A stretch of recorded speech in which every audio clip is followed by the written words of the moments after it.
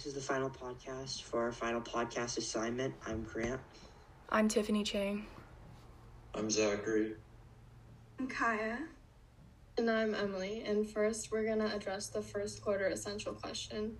So I believe we maintain integrity while pursuing our goals and facing social pressures by defining our values and focusing on ourselves. For example, in One of Us is Lying, Bronwyn cheated on a chemistry test, and this resulted in a loss of integrity.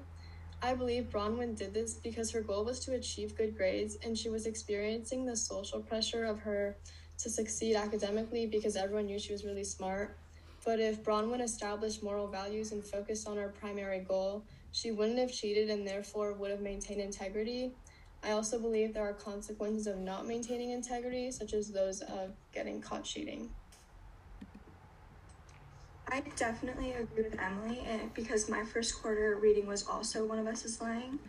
I feel that social pressure and integrity held an influence throughout the whole book because all of the characters had underlying reasons to protect themselves. But at the same time, they were all being pressured on a social scale to be upfront about everything, even at their own expense.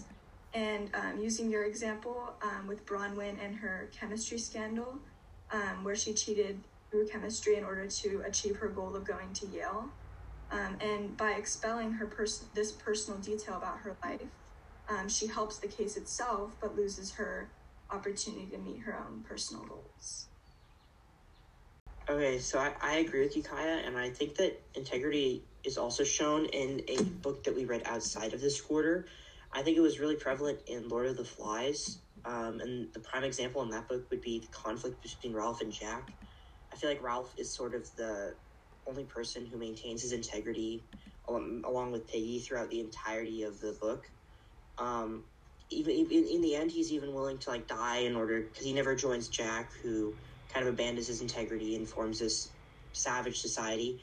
And I think that also connects to the second quarter essential question about what it means to be a leader, because I feel like being a leader, a big part of that is maintaining your integrity and staying true to what you believe in. And I feel like Ralph does a really good job of doing that in Lord of the Flies. Yeah, I agree with you, Grant. Basically just summarizing what you said. Ralph basically just has the most integrity out of everyone, and Jack just kind of has this anarchist view of everything, and he kind of just makes everyone turn into the opposite of what Ralph wants, which is basically law and order and an organized society. And Jack just kind of destroys everything. So he obviously has, the least integrity, and that's kind of why Ralph has the most integrity, as well as Piggy, because Piggy also tries to maintain some type of law and some type of organized society, while Jack just basically destroys the entire system and just kind of ruins their chances of having an organized society. I agree with both of you, Tiffany and Grant, and I could add on to that saying how Ralph, he was, and early on in the book, he was the elected leader, so he kind of, he was the one responsible for leading the boys, keeping a structure of society, and as they waited for rescue. And Jack was irresponsible when he went mad and savage, and he kind of broke that structure and went to anarchy. And it's kind of best seen with the Savages dance during that party, and it eventually led to the murder of Simon. So Jack kind of lost integrity by kind of breaking the rules, and Ralph did his best to try to keep order on the island. So I definitely feel like there's more to leadership than just maintaining integrity.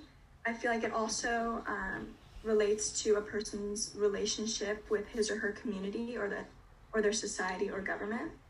And especially in All American Boys, it relates to this theme because it was the communities and the school relationship and leadership, and also the media, that ended up reimbursing the situation and creating a better retaliation against future acts of racism. So I feel like the leadership in that case is really what helped solve the problem. I agree with your idea, Kaya. And to add on to that, I think this brings about the question, does technology influence integrity and relationships? And I believe it does. So, an example of this would be in chapter 16 of One of Us is Lying. Bronwyn says, Maeve and I are sprawled on my bed watching the minutes on my alarm clock tick by until my debut as a national disgrace. And she's talking about Mikhail Powers Investigates, a national news show. And so here the media is portraying them as bad people, which influences the relationship between, the students and the people in the community, because they obviously have a bad reputation now. And Mikhail Powers' integrity is lost here, so. Yeah, and to add on to that, I also think that question can be answered using examples from 1984, because I feel like in 1984 they really used the media to create a sense of isolation from your own community, which is evident in the aggressive campaign ads about there's the kids are basically taught to spy on their parents because they never know when there could be a spy working for the East Asian or Eurasian brutes, whoever they just happen to be at war with at the time. And I also think that it brings up an interesting question about, we've been talking about integrity this entire time, but how would you define integrity? And a question of mine is, which of the main characters that we've read about this year would you say has the strongest sense of integrity?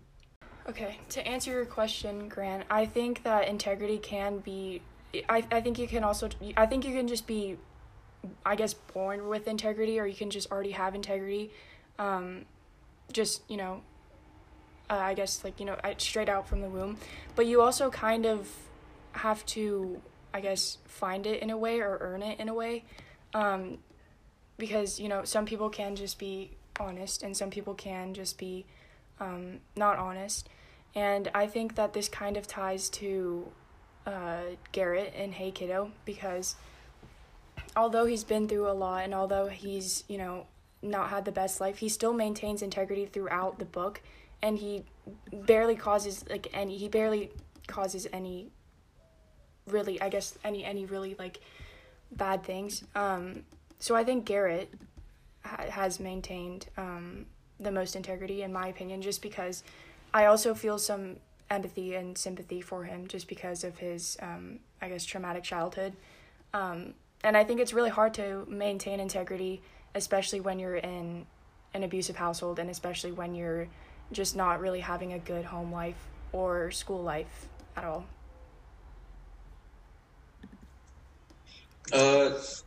To kind of add to that with the importance of relationships, in Catcher in the Rye, Holden kind of has a lack of relationships with the world, and it causes him to be depressed, and he's trying to find people just to have a quality conversation. But in the same way, he holds his own morals, as he wants to preserve truth and innocence to younger people. But with his lack of relationships, he kind of fails at doing that. But his strong relationship with Phoebe, it helps Holden fill his attention crave and copes with his loneliness. Okay, this has been our final podcast. We've had some really insightful ideas and discussions. Thank you for listening. Yeah.